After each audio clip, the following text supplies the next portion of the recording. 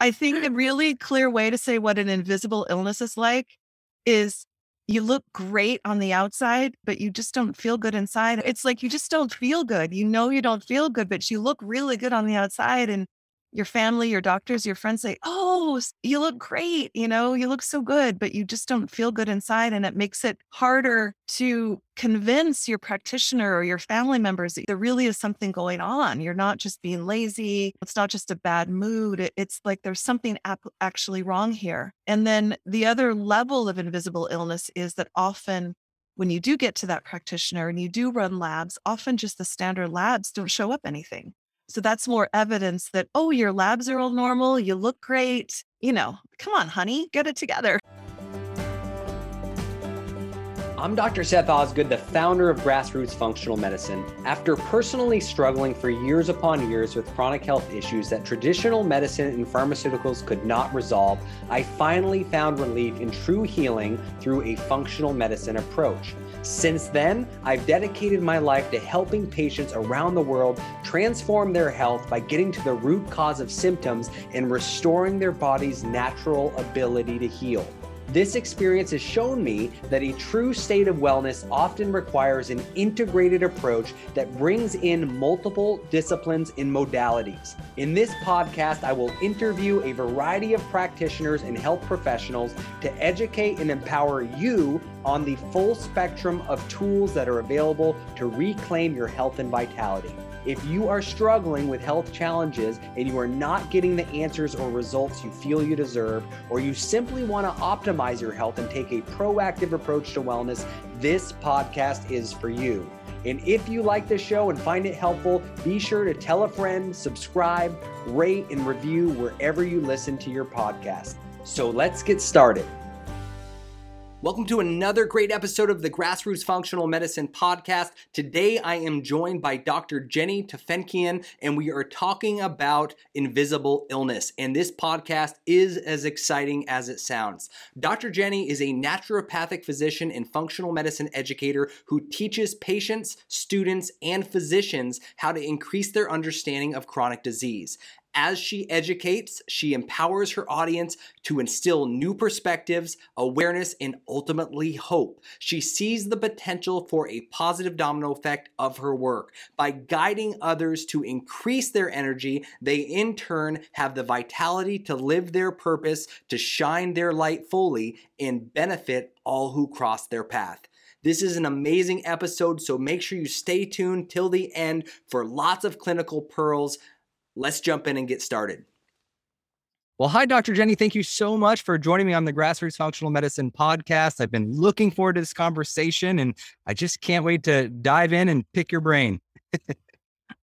Thank you. I'm so excited to be here. Thank you so much for inviting me. It's just a pleasure to be here. I'm always happy to talk to a like-minded physician and get more of the information out there about how we can be empowered in our own healthcare and do a better job as practitioners taking care of our patients.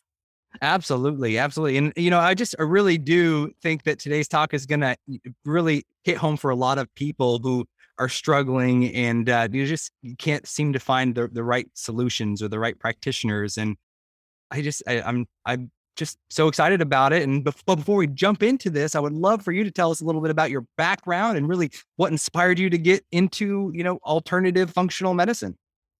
Thanks. It's an interesting question because I have to be honest, it actually goes back to when I was a little kid. I had this bizarre fantasy. I honestly don't know where it came from when I was 8 years old, that I wanted to run away from home and I wanted to run away to Colorado and go live in the woods and find somebody to teach me about how to use herbs as medicine. And I literally, this was my escape fantasy as a kid. So when the pressure was up in the house or something, that was my thing. I'm going to take my dog. I'm going to go run away to Colorado and live in the woods and learn how to use herbs. And from this, I started collecting books on herbs and I started learning about vitamins, even as a sixth grader. And I was making my own homemade whole wheat bread and eating raw vegetables. I was a very weird, geeky child. I read some of Linus Pauling's work and was handing out vitamin C to my sixth grader friend, take this if you have a sore throat, totally weird. I don't know where it came from. And then I kind of left I kind of went away from that when I got into college. I wanted to solve the world's problems. Like all of my papers are about how do I solve the world's problems? And I studied political sociology. And I looked at like, do I need to go into education or law or what is it? And I listened to this Native American elder speak, and they said, you just pick one thing. You just go into one thing and stay in that lane. And that's your good place to do your good work to help. And I realized I'd always wanted to be a physician. And I ended up going into medicine. And part of the thing about naturopathic and functional medicine is that this is all about empowering the patient. And this is where it ties into my whole understanding of when I studied political sociology and how when we're disempowered, we don't act necessarily in the best way, but when we're empowered, we act in a much more conscious method. And I find conventional medicine is often disempowering for the person that's involved in it. And so I believe that when we're empowered, we can experience so much more success. Well, that's awesome and well said. Did you ever end up going to Colorado? It's so funny. No, I was just thinking about that. Like it's been almost 50 years and I still need to go find that herbal conference in That's right. That's a good vacation spot. Right. Well, I know you are very passionate and, and spend a lot of time working with patients with what you call invisible illness. And I would love for you just to tell us a little bit more about what does that mean? What does invisible illness mean to you? Can I swear? Of course. Okay. So I think a really clear way to say what an invisible illness is like is you look great on the outside, but you feel like shit inside.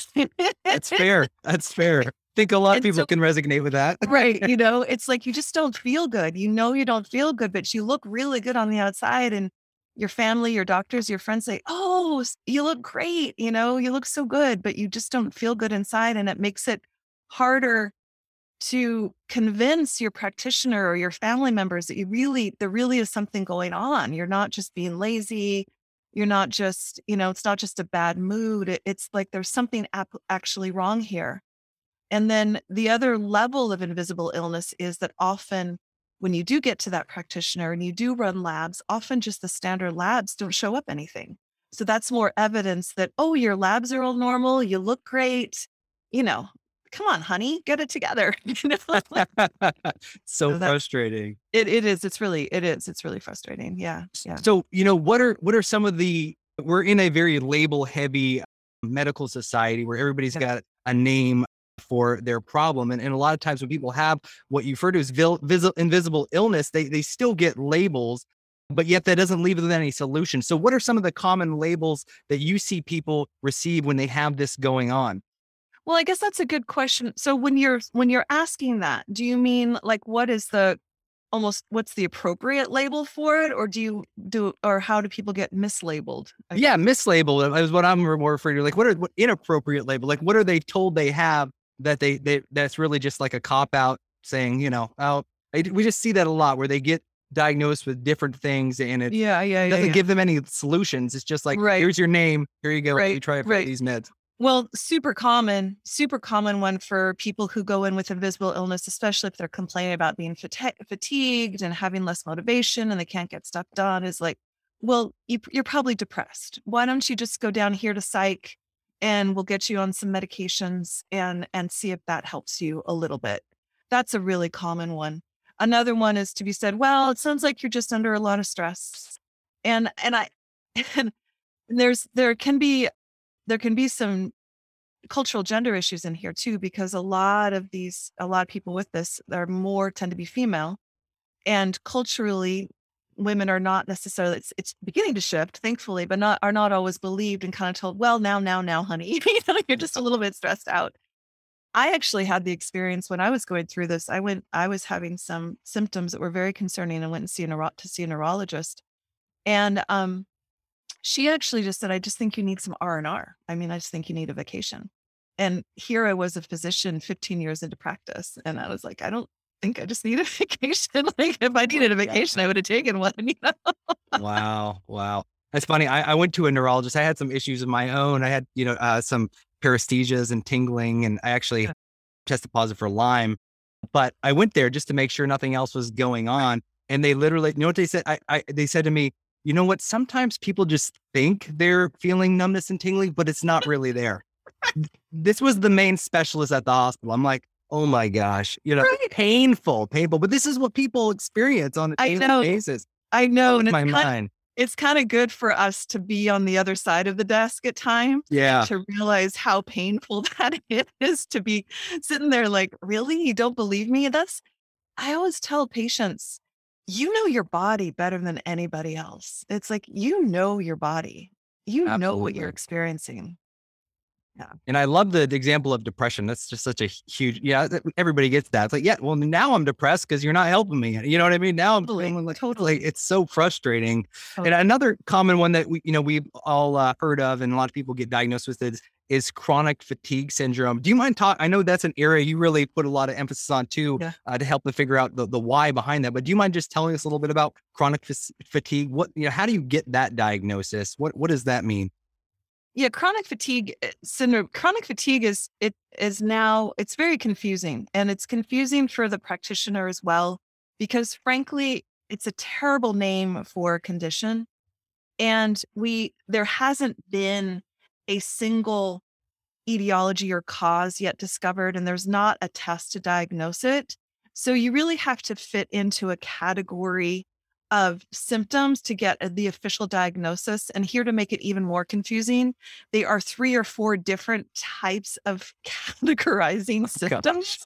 And no single body around the world agrees as to which one you should use.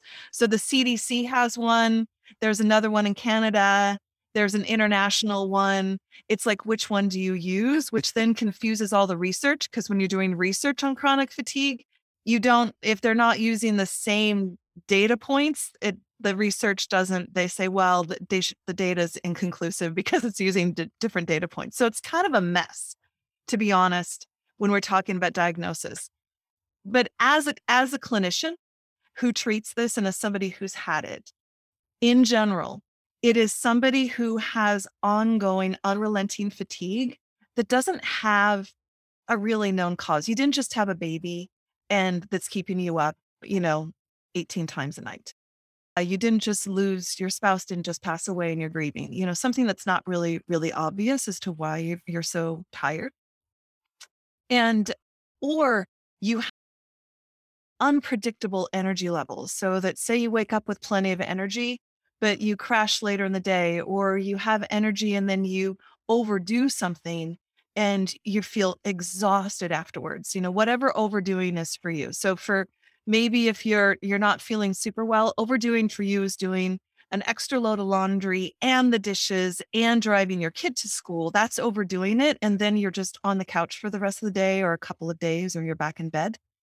Or overdoing it for you might be you can do a 3 or 5 mile hike, but you go 12 miles and then you're in bed, for a couple of days, or you're exhausted. You can't do anything else for, a couple of days. So that's post-exertional malaise. And that's a pretty big hallmark for people with fatigue.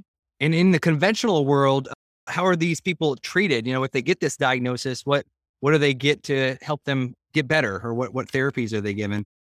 Very few. And this is one of the reasons I get on my soapbox, because this is one of my big frustrations. I just want to scream when I because there are so few treatment options really offered to patients with this, whereas I feel like we have so many different ways that we can assess and offer treatments to our patients. But what's usually happens in the conventional model, it depends. But usually they're told they experiment with pacing, which doesn't usually work because it's not done right. You can do pacing in a better way, but the way it's done conventionally doesn't work. Often they are actually tried, antidepressants are tried. There are a few medications. Sometimes some people will be given different stimulants. I've actually literally had patients who've been told by their physicians, I'm sorry, there's nothing we can do for you. You're just going to have to get used to it, drink more coffee. I've had patients prescribed stimulants to stay awake. I have had patients not be believed, and I've had patients be given antidepressants. And so those are the different things I've seen. What have you seen? Yeah, I mean, a lot of the same deal. I mean, and I feel like what's frustrating to me is that we know, as we will talk about here, that there are actual root causes of Right. this problem, but patients aren't given alternative options. They're told, I mean, here's your medication, essentially, if it doesn't work, Yeah. oh, well, this is Yeah. what you got to live with, or, you're just getting older. Oh, it's just because of menopause, they're just Exactly. all these BS, examples, and they have no solutions. And now they are depressed and they're hopeless. But but it's like I just wish, and I hope that more of our more conventional colleagues would really just take some time to say, hey, you know what, I'm at the end of my rope. I don't have, my toolbox is empty, but there's a lot of other options out there you may explore, like ABC, but that just doesn't happen. And that's we all need to partner together and get people, because it does take an army, sometimes. Yeah, I'm fully into the whole concept that it takes a village. Yeah. That each one of us, and we all have our different training. And I agree that if your training or the way your practice is run or your passion, your interest doesn't meet the patient that's sitting in front of you, then that's a really good time to refer them to somebody that does. I do that all the time. Absolutely. A lot of the things that are just not in my wheelhouse. And I love having great people to refer out to. Absolutely. We all do. Well, what are, in your practice, what are some of the root causes of fatigue that you see, in the clinic? Yeah. Well, let me just back up and say, Yeah. 'cause I didn't really share this with you. And I'm the whole reason I'm into chronic fatigue is that it was something that I experienced myself. I had a huge dark night of the soul when I was in medical school. I ended up crashing and had severe fatigue after a second trimester miscarriage where a hemorrhage, and was rushed to the hospital and had been under a lot of stress, and I ended up getting very, very sick and being in bed for a year with like IVs in my arm. And I was just out. It was truly dark night of the soul. And I learned so much. I wouldn't take that back. But what happened after I got through what I feel like was the real valuable learning time of that was that I ended up getting chronic fatigue, and it just kind of drug through the rest of medical school and into my residency until I finally was able to get better. And then I got 150% better. Never thought I'd get sick again. And then I did. I crashed. I had a series of events that led me go down faster than I really thought was possible, which made me realize how vulnerable you are to relapse. Even if you think that you've had it once and you've healed, there's always that potential of relapse. The reason I tell you this story is because when I first had this, when I was in medical school and I was treating myself, everybody was like, it's all about the adrenals, maybe some toxic stuff. And it truly was treating my adrenals, HPA axis, and getting rid of my heavy metals that really kind of seemed to be really key for me to get through to the chronic fatigue. But when I crashed the second time, those things didn't make a difference. Doing that didn't help. And I knew there had to be more. So I ended up doing a lot of researching. I couldn't sleep. So I was just up like at 3 o'clock in the morning, PubMed, reading books, ordering books from Europe, like reading whatever I could to try to figure out how I could get better.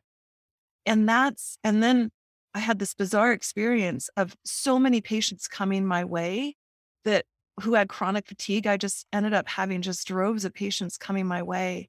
And I was able to really begin to figure out that there are basically 5 root causes. This is what I see in my clinic. And I'm gonna be really curious to see what you see, because I know you work with this too. So the pattern that I see is there are generally 5 root causes. And some people have 1, 2, 3, or all 5 of them, and they all interconnect. They can interconnect as well.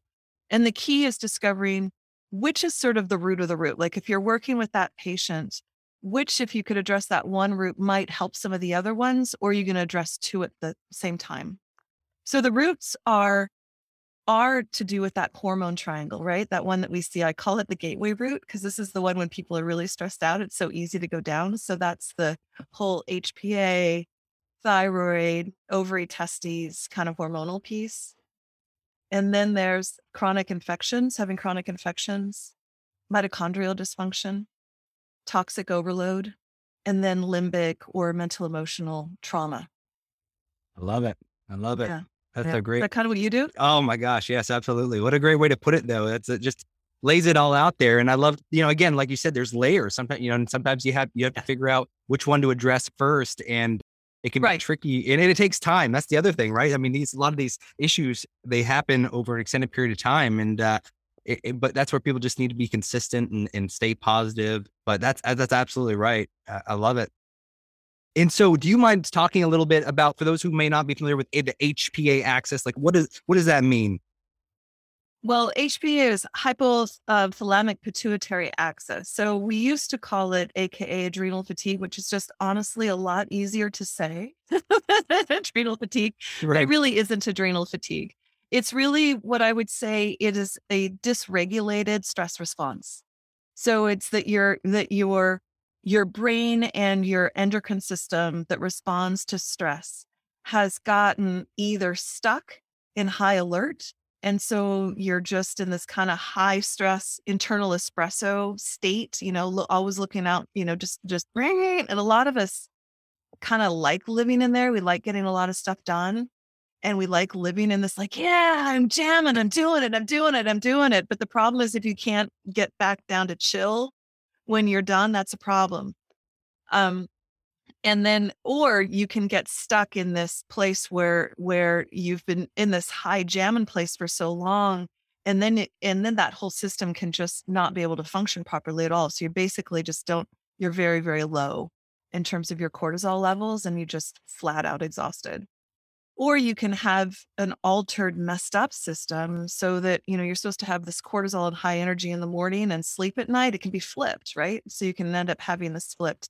And and that's really the hypothalamic pituitary axis piece, but it interacts with the thyroid, interacts with the ovaries. So if you're a woman, depending on when you're cycling or what stage you are in your fertility, it can make a huge difference on how this impact how you feel. You mean everything's connected and related? What a I concept, know it's right? really it just looks like it's all it's that. No, that's awesome. And what was the second step, or the second cause that you were mentioning? So I'd love Chronic to go through infection. each one. Yeah, chronic Chronic infection. That's a big one. So do you mind talking a little bit about that? Like, what are some of the more chronic infections that you see in your clinic? Long COVID. Yeah, right. That's a big one. Yeah, and I just want to jump in and say that because there's a lot of discussion out there, long COVID, CFS, ME, what is it? In my perspective, just from all the research and all the literature and all the history that I've studied around this condition, which is a lot, I see long COVID as just being another expression of chronic fatigue and ME. Do you as well? Yeah, no, absolutely. I mean, I think that there's other things that are in that basket as well. We see that even like with chronic Lyme or some of these tick-borne illnesses, Exactly. same It- type of thing. It's like there's a lot of similarities between Right. these. Yeah, so we have Right. to really consider that and Right. take Right. that And holistic approach. yeah, and I've seen a couple of interesting research papers looking at when we look through historically, and we've had an outburst of some kind of infectious agent, there tends to be a big uptick of CFS right afterwards. I mean, again, this is a known thing. Happens Right. with Ebola, it happened with SARS, it happens with a lot of different infectious things. We just had so many people with COVID around the world that we're seeing Right. a lot of people, which I consider to be the second pandemic, to be honest. Yeah. And I find a lot of the exact same principles that I use that I teach in my programs and I share with doctors and patients. It's exactly the same thing you do to get out of long COVID in a more efficient way. That's awesome. So Awesome. yeah, so Epstein-Barr virus for sure. And it's interesting to look because what we're seeing with a lot of the people who have long COVID is that they also had a latent EBV that got reactivated when they had the COVID, which makes sense. Mhm. Cytomegalovirus is another really common one. Parvo B, I personally haven't seen that a lot in my clinic, but there's a lot of research around it. There are a couple of researchers who are looking into that a lot about a decade ago, looking at Parvo B as being one of the main etiologic agents of chronic fatigue. So, Absolutely. I know we just had a couple of kids come in recently who, interestingly enough, had pans or pandas as when they were younger, got COVID, and now boom, they all of their symptoms came back. So it is just interesting how, again, that reactivation piece, and it makes a lot of sense, right? When the immune Right. system gets hit, all that stuff that's just sitting there dormant, has the potential to show its face again, unfortunately. yeah, for sure. No kidding. Yeah. And what is mitochondria? What does that do? Why is that important? I love the mitochondria. So mitochondria are literally the little powerhouses that are inside of our cells. And the more active your cells are, the more mitochondria are in there. And the mitochondria really need to be burning efficiency. Like any power plant, like any car engine, the more efficient it burns, the better energy that thing has. You think about when you used to, if you have a combustion engine car and you get that bad gas and it starts pinging and you don't feel like you can get up the hill very well. That's kind of like, that's what it feels like if you're driving in your body with bad mitochondria. It's like, so I'm not quite there. So you really need to have your mitochondria functioning optimally to have optimal energy. And they are an amazing little things, but they're also really vulnerable. They have these intercellular membranes that the way that they attract molecules, they attract things like metals, like lead and mercury. They just go right in there. And then that alters their own self-cleaning production of glutathione.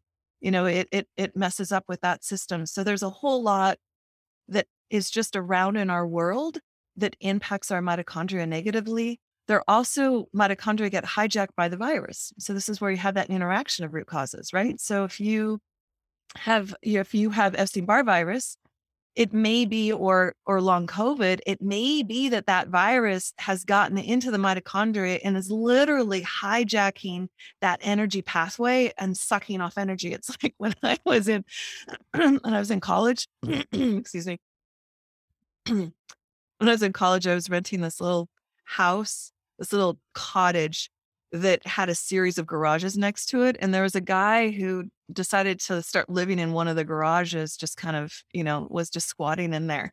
And it turns out he was plugging into my electric system. And so it was like draining the electricity that I was getting into my house. And it's like a little virus. The viruses do that. They get into the mitochondria and they just drain the energy right out of it. That's a great example. And how would you know if someone has mitochondrial dysfunction? Are there tests that can be done, or is it based on symptoms, or is it a combination of both? Yeah, that's a good question. So in terms of testing, I don't think there's a great test for mitochondria function. I don't think there's a really clear specific one.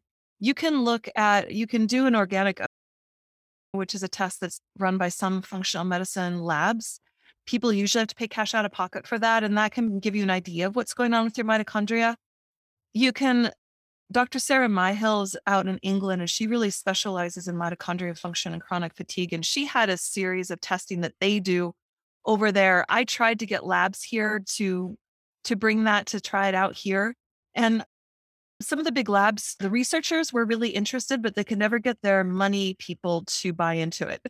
So I think they said, we may not sell enough of them to make it worth to bring that over there.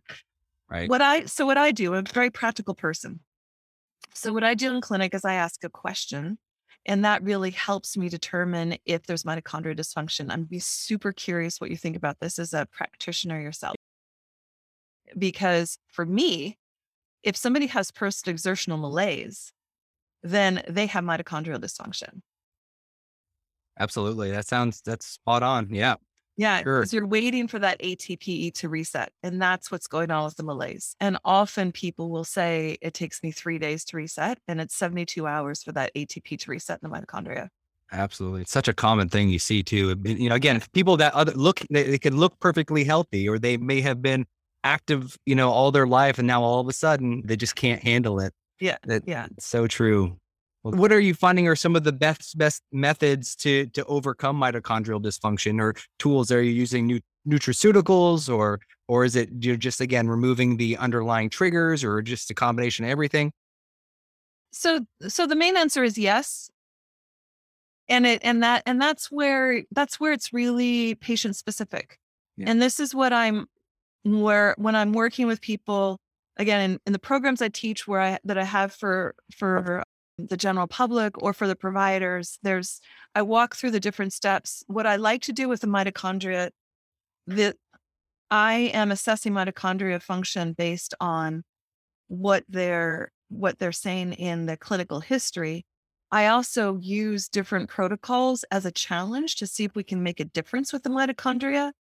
If that helps the mitochondria, then we know there was mitochondrial dysfunction. And we also know that we have what I would say is a bridge support, right? Because I mean, to me, the goal is to not be dependent on supplements for the rest of your life, but to use a supplementation protocol to get enough energy to work on the deeper foundations and the deeper root causes so that eventually your body is in a more regulated state. So if we can find a protocol that supports the mitochondria so that they have more energy, that's great. We'll use that for as long as they need it while we're treating the other things. Now, if that protocol fails, and I am still convinced that they have mitochondrial dysfunction, they have the post-exertional malaise, my next step is, as a clinician, is to start doing some assessment for toxins, because I find that that's kind of the number one thing. And then when you think about toxins, it's like, well, there's so many, like Right. and it's such a rabbit hole to go down and start testing every single little thing. And we also know that there's no test that gets the full body burden, because those little, the pesticides, the herbicides, the metals, they hide, they hide in the fat, they hide in the joints, they hide in the organs. And so what I do is I do heavy metal testing, because I find that, again, those metals, that seems to be the most consistent, powerful way that I get the most patients to start feeling better the fastest. Awesome. And what kind of testing do you implement? Because I know there's different tests out there that Yeah, post provocation. I know. There are all sorts of different Yeah. things. What do you Yeah. prefer in your clinic? I do urine testing, and Awesome. I generally do two tests. I usually do one unprovoked, and then I do a second provoked if I feel like I need it. The first unprovoked is for two reasons. The main reason is that if somebody already has massive high metals in their system, I want to know, because I don't want to give them a chelating agent without binders to be right there with it, right? So if they're already in the red zone with mercury and lead or something else, I don't want to I don't want to stir that up any more than it's already stirred up. Yeah, That's my exactly. being Yeah. safe zone. So yeah. Awesome. That's exactly what we do too. What are your thoughts on, a lot of patients are going to practitioners that are doing like hair samples. I know there's another one, the mercury trite test, I think, is out there, or the from Quicksilver that people are doing. But I mean, what are your thoughts on hair samples? I honestly just don't have much of experience with them, so I don't recommend them. I just can't wrap my head around it like I can with the urine testing. But any thoughts on that, or any experience with the hair samples? I'm with you. So a couple different times throughout my, over 20 years of actually being a practitioner, and then like the decades before that, before I had my license, when I was still like looking at this stuff and going to different alternative practitioners, I definitely, I've had hair analysis done on myself multiple times. I've had hair analysis done on my family members. I've had people come in as patients. I used to teach at the naturopathic college, and there's a lot of people who come in with their hair analysis. Right. I think that I don't want to dismiss it, because I don't feel like I understand it well enough, sort of like you, to just Yeah. dismiss it. But I think that my experience has been that it just doesn't, I think I just have to say the same thing. I haven't been able to wrap my head around it to see it make a big difference clinically for me. And so I have left that for people who specialize in it. And if there's a practitioner who just does hair analysis and they're really good at what they do, then they're probably really good at what they do, as long as they're seeing the Absolutely. results and their patients are saying, yeah, I'm seeing the results. That makes sense. But I haven't, it That's has to make perfect. sense. I mean, I think it's hard to test any of these things in the body, Yeah. again, Sure. because they hide. And the thing that's interesting about hair is it sounds weird, but it's an end product, right? I mean, and so what are you really testing when it's in the hair? And that's the part I don't really understand. It Right. feels like, if I think about it, it feels like that would vary a lot depending on what's going on with that person. And I don't know how to interpret that in terms of what do I do in clinic with you. Right. Exactly. That's my thoughts exactly. It's so true. It's like, and then how do you know if it's helping? Do you have to wait till a certain amount of hair grows back, or you know what I mean? It's exactly that's right. tricky. Right. Because if you're tipping, yeah, it's like It's just hard for me to, I'm sure I know there's people that are utilizing it successfully. I just, like you said, it's hard for me to wrap my brain around it. yeah. Now with metals specifically, what are some of the major sources of metal toxicity? I know you mentioned, lead and mercury being at the top of the list. I mean, what are you finding, where are people getting this from? Well, lead, if you were around in the 70s, or earlier, you have lead in you from all the fuel that our cars were burning lead. So those, the guys in high school that were tearing around in their cars, at lunchtime are like big plume of smoke and they're burning their tires, or like, what was that? That big plume of smoke, all that stuff. I mean, we're all sucking in lead paint, there's just lead in lots of things that we used to use. And so a lot of us have lead that's in our bones. And as we age, our bodies start breaking down that bone and it starts releasing the lead. So a lot of women who are in their perimenopausal years, very high lead, self included, of just that bones coming out and the lead's coming out with it. Mercury for sure, mercury fillings for sure, dental fillings, the silver fillings with mercury in them. You on the East Coast get a lot more mercury just from the coal that's burned over there. Yeah. Yeah, absolutely. We don't have that as much here. We're still got a couple dentists putting in mercury fillings around here. It blows my mind. Yeah, we still have it here all over the place. It's crazy.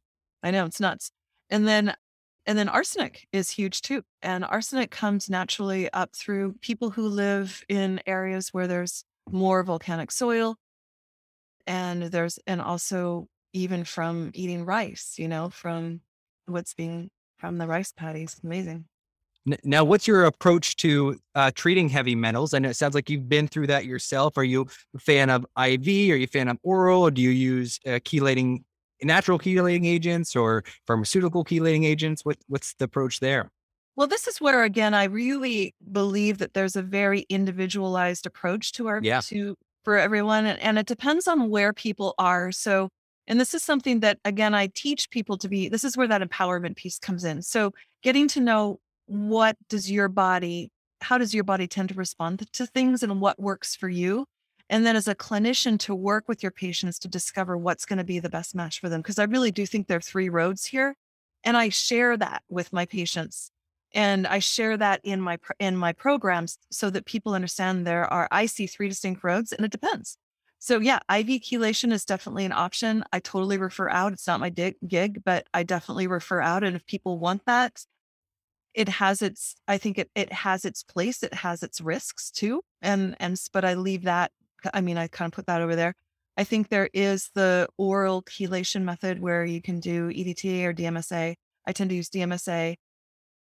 I have a protocol that I do that again I share, which is doing a pulse. My friends who went way into environmental, my colleagues who've done a lot of the environmental studies, have just gone on and on and on with environmental studies, came back and really shared with me that they've discovered that pulsing those detox phases is actually better than a prolonged state. I don't know if you found this too, but that doing I call it a spa weekend, where you do a spa weekend every 6 weeks or every 3 months or something like that. And you do some DMSA and your massive saunas and you're doing binders and you just really go for it for a short period of time is a great way to dump a bunch of metals.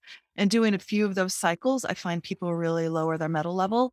And then there's the super gentle. The third way is just the super gentle. This is for the patient who is very sensitive or is so sick so decompensated that their body doesn't have the oomph to really deal with a more intense dump.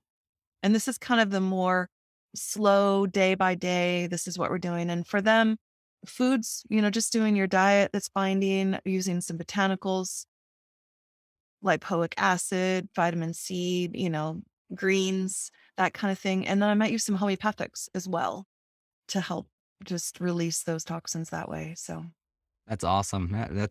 We're on the same page there. And one of the things I want to come back to that you mentioned, and I wanted to touch on, because I think it's so important, is, a lot of what you gather about your patients, it sounds like, is based on their story, and I'm a huge believer in that. I think I think we miss so much, or especially in the conventional world, because there's not time there to really do that deep dive and figure Yeah. out, what Right. that patient's been physically, Yeah. emotionally, infectiously, what they've been exposed to, Yeah. what stressors they've come into contact with, when these things started. Like that takes the place of any test out there. Like that's better than any test, is just listening to somebody's story. And Yeah. that's when our listeners, I just really encourage them to find someone who will listen to your story, because you're going to get more from that than anything.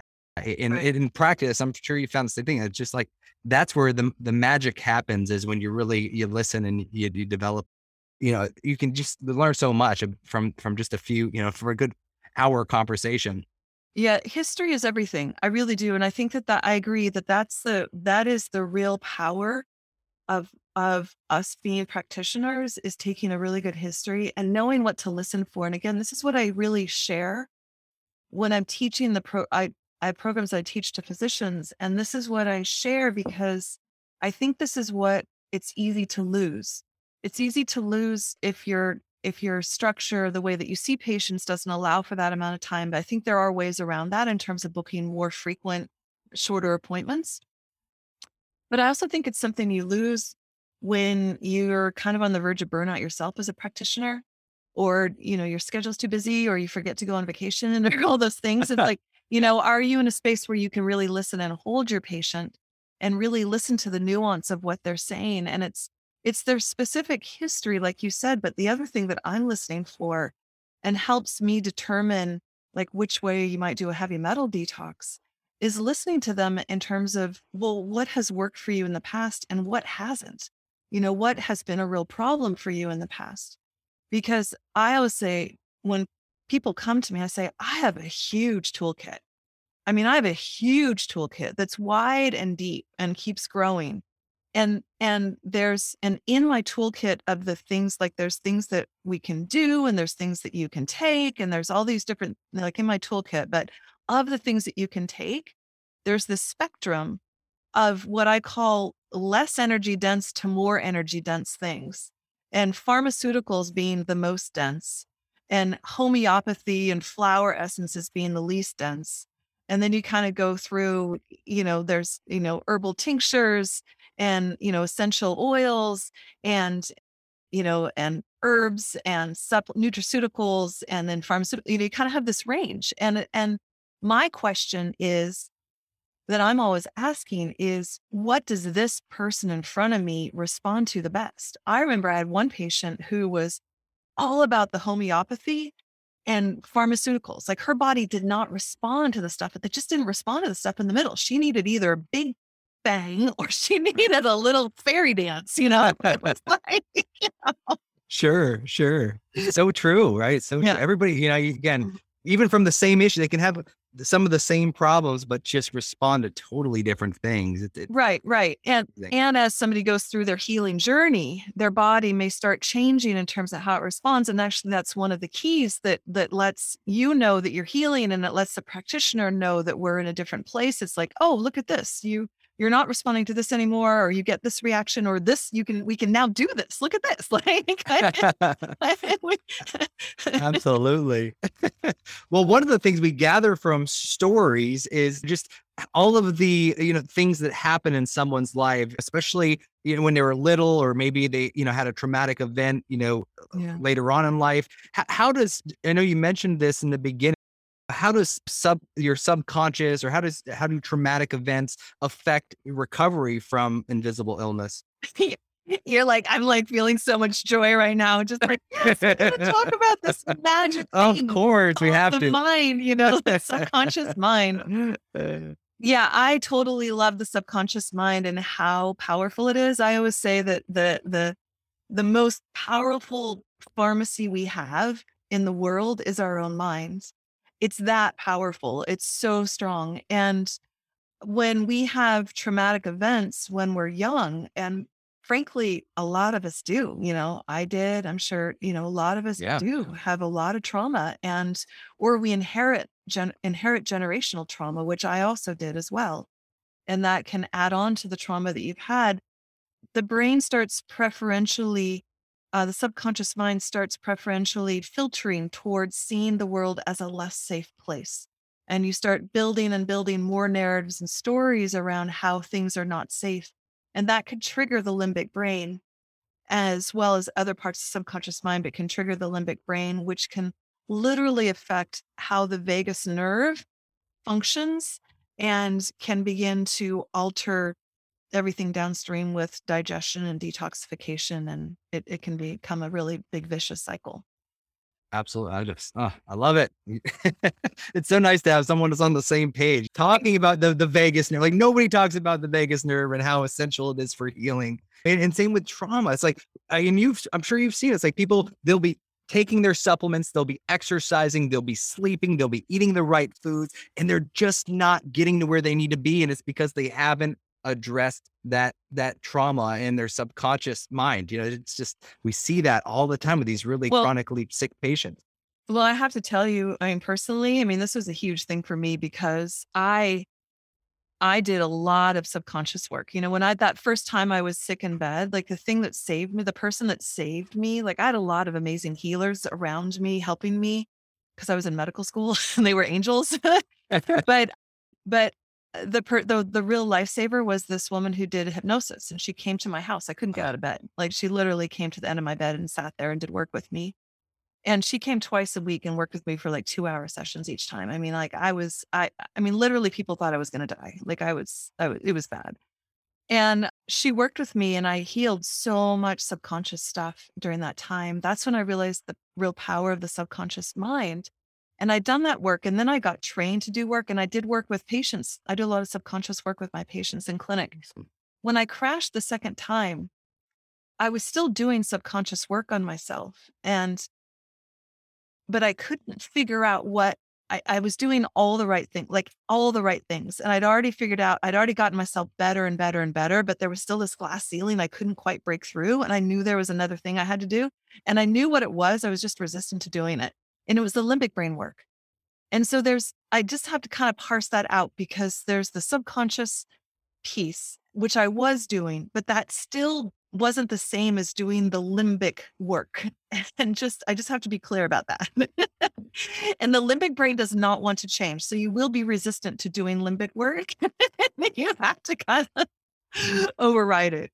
It's amazing what people can accomplish by just working on their limbic system. It's great. What tools do you typically, I know it sounds like you do a lot of that on your own. Are there places that you outsource people to, like, or programs that you utilize in your clinic too, to help people with the limbic system? Yeah, I do.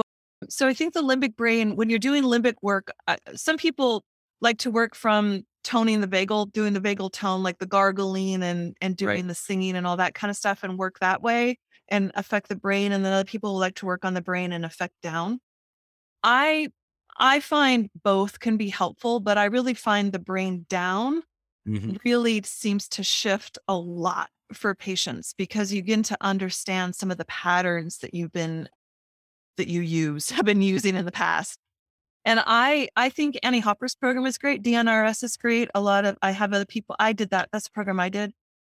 I also think Dr. Gupta's program has helped a lot of people as well. Those are the two that I usually have my patients check out. I think there's a few others out there, but those are the two I have the most experience with. Absolutely. Yeah. Both of those. They've been game changers for so many people, again, and it's so interesting to see, a lot of people can be doing really well, but that just takes them to a whole nother level oftentimes when they're in that. Yeah. And I also think just with this whole relapse piece, if you're somebody that's experienced chronic fatigue or ME or long COVID, relapse is always there. And it's easy to live in fear of that relapse, which triggers the limbic brain. So the more you understand how your limbic brain is affecting your health, you can sort of be in that place of two minds, where you're like, I know I need to do these things to take care of myself. And when I start noticing the warning signs that I might be at a risk of relapse, that I go back to my protocols and I start taking care of myself without triggering the limbic brain, if that makes sense. Yeah, no, it does. Absolutely. It was interesting. Just a couple months ago, I don't know if you saw, but there was an article on Medscape. So, again, more of a conventional authority for information. And it was connecting long COVID with vagal nerve dysfunction. So I was like, oh, they're getting it. That is so It's amazing. That's what I love. my Like, gosh, yes, they're it was tying it awesome. together. It's a beautiful thing. And it's like, so if they're going to look at long COVID like that, it's like, hopefully we'll start to make those connections with all of these other issues that people are Yeah. struggling with that are connected to the limbic Yeah. system and vagal dysfunction. But it was just encouraging to see that. Yeah. But awesome. Well, I know, one of the methods that you use to help people optimize their health is your 5-step method called Path to Vitality. Do you mind telling us a little bit about this and how it works? Sure. Absolutely. Very happy to. So yeah, Path to Vitality is where I really walk people through these 5 different steps. And, when I talk about the P2V system, it is 5 steps. And the first step is assessment, which is really assessing where are you now? Like what's going on? What are your potential root causes? And what are the 4 health foundations that you need to address? So let me actually say that a little bit differently. There are 4 health foundations that are the pillars of all good health. And no matter where you are in your health spectrum, having those pillars strong and supported will benefit you. And whatever treatment you're doing, having those pillars strong is going to make that treatment work better. And so I always say, what's the 1, maybe 2 pillars that you really need to support? Like, is it your digestion? Is it your sleep? Is it your mindset? Like, what are the pillars that if you could bolster those would really support the whole system? So there's the health foundations that you need to assess, and then your 5 root causes. So that's the assessment piece. The second step is calibration, which is really where you use your body as your own biofeedback tool and you're experimenting. If you're a practitioner, it's the same thing. You're working with your patient to experiment and see what works with this patient, what doesn't. Maybe you're doing a mitochondria challenge. Maybe you're experimenting, do they do better with valacyclovir or with botanicals to treat Epstein-Barr virus? You're finding out what works. And then step 3 is that personal toolkit. And this is the part where you know what works. Like as if you're suffering from this, what's in your kit, what you need to do in your day to boost your health. What you need to eat, when you need to go to bed, how you need to pace yourself, which supplements are going to support you, and you're on your way. Now, some people just like to stop here. They kind of just want to hang out here. It's a much better place to be than usually when they start. Like they know what's going on. They know what to do. They can kind of get through their day and they feel much better. But there's another level for those who are brave, which is called deep cognizance. And this is fun. And when you're ready, and this is where you can go into a deeper level and actually do the deeper work of clearing out the viruses that are stuck in the liver or the thyroid or, what's going on, or do that heavy metal detox or whatever, or do that big emotional stuff, work on the stuff that's been there with that trigger that you had from your mom or your dad or your kid, your sibling or whatever it was. Do that deeper work. And then the 5th level is super cool, which is where once you've done all this work, you're ready for a change. You're ready to really change how you are in the world, how you are in your body. It's like kind of coming back to who you really are, but in a whole different way. And I call that power presence. And I see this when people go through the process where they start out, I'm sick, I'm overwhelmed, nobody's been able to help me for decades, I'm just stuck here. And then they go through the full process. And at the end, it's like, wow, I never realized how much I wanted to be an artist or a musician, or I'm going to go back to school and study medicine, or, I got into this new relationship that I never thought I could be in a relationship like this. You know what I mean? Like, it's just this, whoa, like, sick victim to whoa, amazing, Beautiful. Absolutely. Yeah. That's awesome. That's awesome. And I love how the thought you put into that. And I mean, it just makes so much sense. Yeah. It's great. I know if there are clinicians listening to the podcast, what advice would you give them to help patients recover from invisible illness? What would you suggest, to them to help more people essentially? Well, I expect if they're here, they already at the place of, believe them, listen to them, believe them. I really think the number one thing is getting clear in your mind about the assessment, where they are, getting really clear, I think it's easy to feel overwhelmed when you're hearing somebody with their long litany of symptoms and what's going on with them. And it sort of feels like a lot, it's like, okay, well, where do I start? What do I do?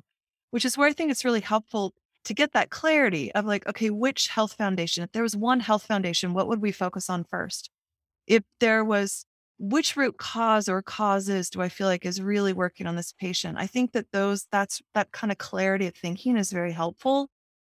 And this is really important, is being willing to take that step back and realize this is a journey and this is going to take time. And like any journey, it's not a straight line. It's an up and across and down and dip and up and here and here. And there are specific things that are happening in each one of those plateaus and dips that you as a practitioner can come to understand how to hold your patient in that place. I believe that we can offer our patients immense hope because there are people who have gone this way before. This is not an unknown territory. Mhm. We have many, many patients that we can give stories to where we have seen them move through to a higher level of health. And it's really being willing to do that journey. So I believe that we can invite our patients to use different therapies so that that journey can be as efficient and short as possible, but still understanding that it's going to be a journey. Absolutely. And I love that. The hope, then, optimism and hope. I think those are the two most important things for people Yeah. to hold on to, because, and it's hard to do that when we're struggling with all of these issues, but, there's always a reason, and that's what we have to try to figure out is, what is Right. driving that? So. Right. Yeah. And exactly. I'm always like, don't give up. Just keep knocking on doors, knock on Right. doors until you figure it out. And I feel that for the patient and the practitioner, for the practitioner, it's having that curious detective mind Mhm. of like, okay, gosh, this isn't, what is it? What's underneath that thing? How come this isn't working the way I thought it might? Or it's not going as fast? Is there something else to be done here? Or is it just that the body needs a little bit of time to do the healing work? And I'm the one that's being impatient. You know? Sure. We've all been there. Well, great. Well, do you mind just sharing a story of someone who was struggling with invisible illness and what their journey looked like working with you, just so our listeners can really connect with what's possible? Yeah. And it's interesting because one of the people that comes to mind is actually somebody who came to me.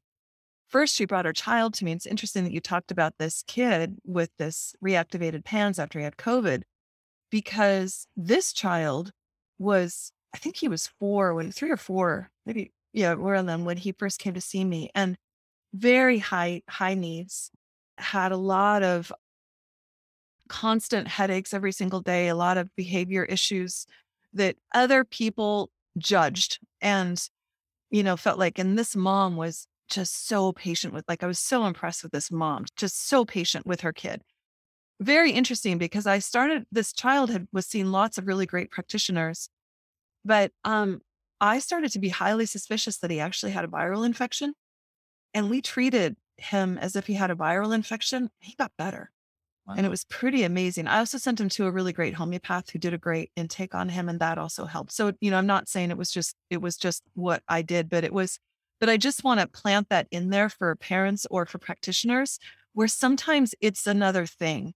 And I think these kids sometimes who have quote unquote behavior issues, their nerves are irritated because they've got some sort of a viral infection in their nervous system. So that was huge. Anyway, I could tell how tired she was. I didn't say anything, but soon enough, she comes in herself and she's like, I'm exhausted. I'm like, I bet you are.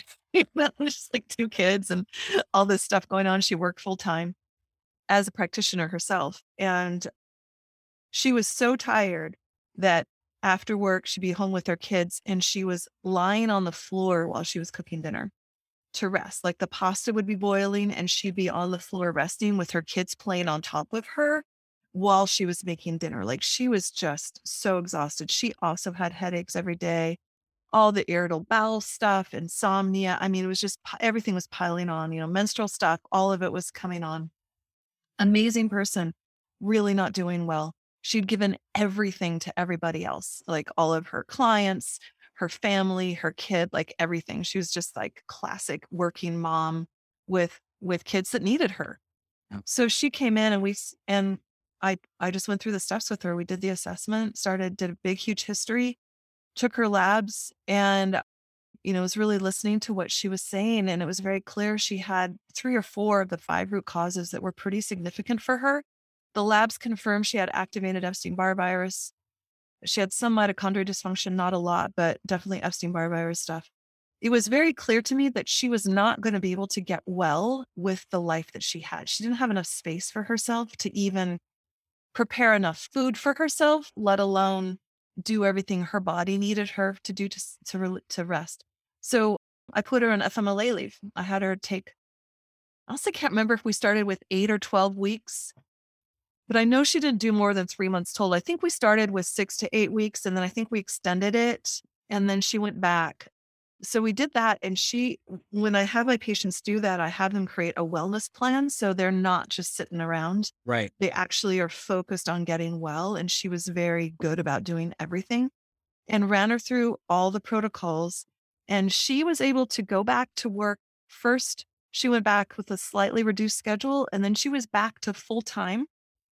And she was back to being able to exercise without having any exertional malaise afterwards. And she was, and the biggest thing was that she said, I have my sparkle back. She's like, that's what she wanted, was to have her sparkle back. She's like, I have my sparkle back. And that was all within 6 months that we moved from, and so she went from like not functioning to really functioning very normally and doing great at 6 months. And this is where she was sort of at that, how she had her toolkit. She knew what to do. She was supplementing, she was eating, she was doing all the stuff. She wanted to go further, and she had a sense that she might have Lyme, and she had denied testing prior and still didn't want to get tested, but had a pretty good, strong sense that that's what was going on with her. And so I gave her the option of going ahead and do treatment, even though we didn't test. And that made a huge difference. And so then, of course, she went through the deeper thing of, you've cleaned the house, but now you're going in the closet, and now you pull everything out of the closet and your house looks like a mess again. So she started to herx and do all that. But the real key was that because she was so much stronger, because we'd done all that other work, she could handle the herx and still work. She knew her body so well. She had that toolkit in place that she could just pace her treatments, and she could go deep and she could pull back. And I didn't even need to micromanage this. Like, she kind of knew what to do. And then she started doing some other protocols and started dumping parasites, and just kind of did all this. Let go. Work, right? Yeah. And so that process was probably another year, on top of that. That's awesome. That's so, and don't you love what we do though? I know it can be overwhelming and there's never a dull moment, but it's so empowering to see people just change their lives. And really, we're there to guide them, but they're doing the work. They're putting in all of this energy and to see what they come through and the determination they have. It's just, it's so rewarding to be a part of that journey. Yeah. Well, it is rewarding. But for me, like, what's the real amazing thing is that she has done all this work, and she hardly needs support at this point, because she now is empowered to know how to take care of herself in so many situations, which just makes her feel even stronger, which again, of course, goes to the brain, the subconscious, the limbic brain, like, yeah, I'm strong. That's right. I can affect my body, and I can do this. And I've been through this, and I own it. And then I also really believe in the beauty of the domino effect, when we can influence a life, like when a parent can be healthy and demonstrate to their children, I went from illness to health, and this is how you do it. And they just watch mommy, do this. What a lesson for that family to be able to see that. And then that child just inherently knows that we live in bodies, and there are ways that we can support these bodies, when they don't feel well, and we can heal, and we have that ability within us. That's so true. Yeah, exactly. There's definitely downstream effects, and we see that all the time, especially with, it's interesting. You mentioned in the beginning how, we see a lot of women, but for some reason, it's like, there's so many moms out there who are literally burning the candle on both ends, and everybody relies on them. it's just amazing what they can do, and then sometimes it just gets to be too much. But it's never too late, right? You can always rebound and come back from it. Yeah, yeah, exactly. It's very important to take care of yourself if you're in that situation, and Yeah, to realize that nobody can. It's that whole classic, you got to put your mask on, exactly. Yeah.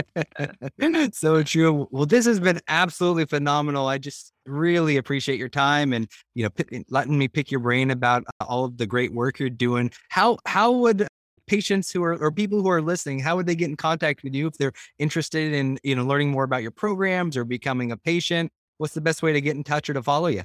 The best way is to go to my website, which is drjennytufenkian.com, and to check out the website. At the state that we're doing this, having this conversation right now, on the homepage, I believe is it's easy for the doctors to find the program. I have a program for physicians where I walk them through how it is to work, how it is to assess your patients. What are the treatment options that you can do? What labs to run? It's all tons of research papers in there for you to geek out on and to see where I'm basing all of this from, along with my clinical pearls that come from 20 years of experience, just Yeah, like priceless clinical pearls absolutely. Awesome. in there in terms of what to listen for and the nuances, because that's really where I'm about, is like, how do you listen to your patient? So that's there. And then also on there is Core Vitality program for you if you're struggling with chronic fatigue yourself or ME, and you want to go through the steps of how it is that you assess and you treat. I go through all the health foundations and the 5 root causes, and how it is that you can converse with your healthcare practitioners so that you can share information with them so that they can be advocates for you on this team. Most of our healthcare practitioners really want to help us. They want to support us. They just don't know how. So that program is to help you be able to support yourself, but also to work with your team in a better way. And then if you want to email me or my team, you can email me at Dr. Jenny at drjennytufenkian.com. Awesome. And I'll make sure I put all that information in the show notes so Awesome. everybody will be able to hop right on and find you. And I just appreciate all the work that you're doing, not only for our community, but for the profession as well. And it's awesome to hear all the things you got available. Thank you. I really appreciate that. Thank you. And I Yeah. appreciate you and what you're doing with this podcast and getting more information out there about functional medicine. It's so important. Yeah. Yeah. Thank you. And so I'd love to end with like a good health tip. What would be one thing that you would recommend that everybody could implement to help, take their health to the next level, even if it's just simple? Okay. Yeah. I know it's always the hardest question, right? So I do have a thought about that. Oh, I do have to say, I meant to say this. I do have I created a quiz where people can take the Cool. quiz, and it goes down my algorithm as to which is maybe your primary root cause. So it's kind of fun to take. Yeah. It's on the website. Anyway, what's the one thing that people can do for a health tip? We all know we're supposed to drink water and eat vegetables and move your body and all that kind of stuff. But I think that the thing that is beyond that is it's really taking a moment where you disconnect every single day. And it's disconnecting so that you can actually really connect deeper down. It's really allowing yourself to stop and just sink in to what is most true in your being and find that place where you find peace and expansiveness. And sometimes that can just be referred to as remembering to love.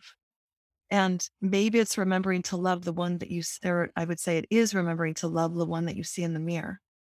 And just allowing yourself to feel that love can be a really nice way to just find that point where you disconnect from all the other stuff, all the Right. thoughts and the chatter and everything, and just come back and connect.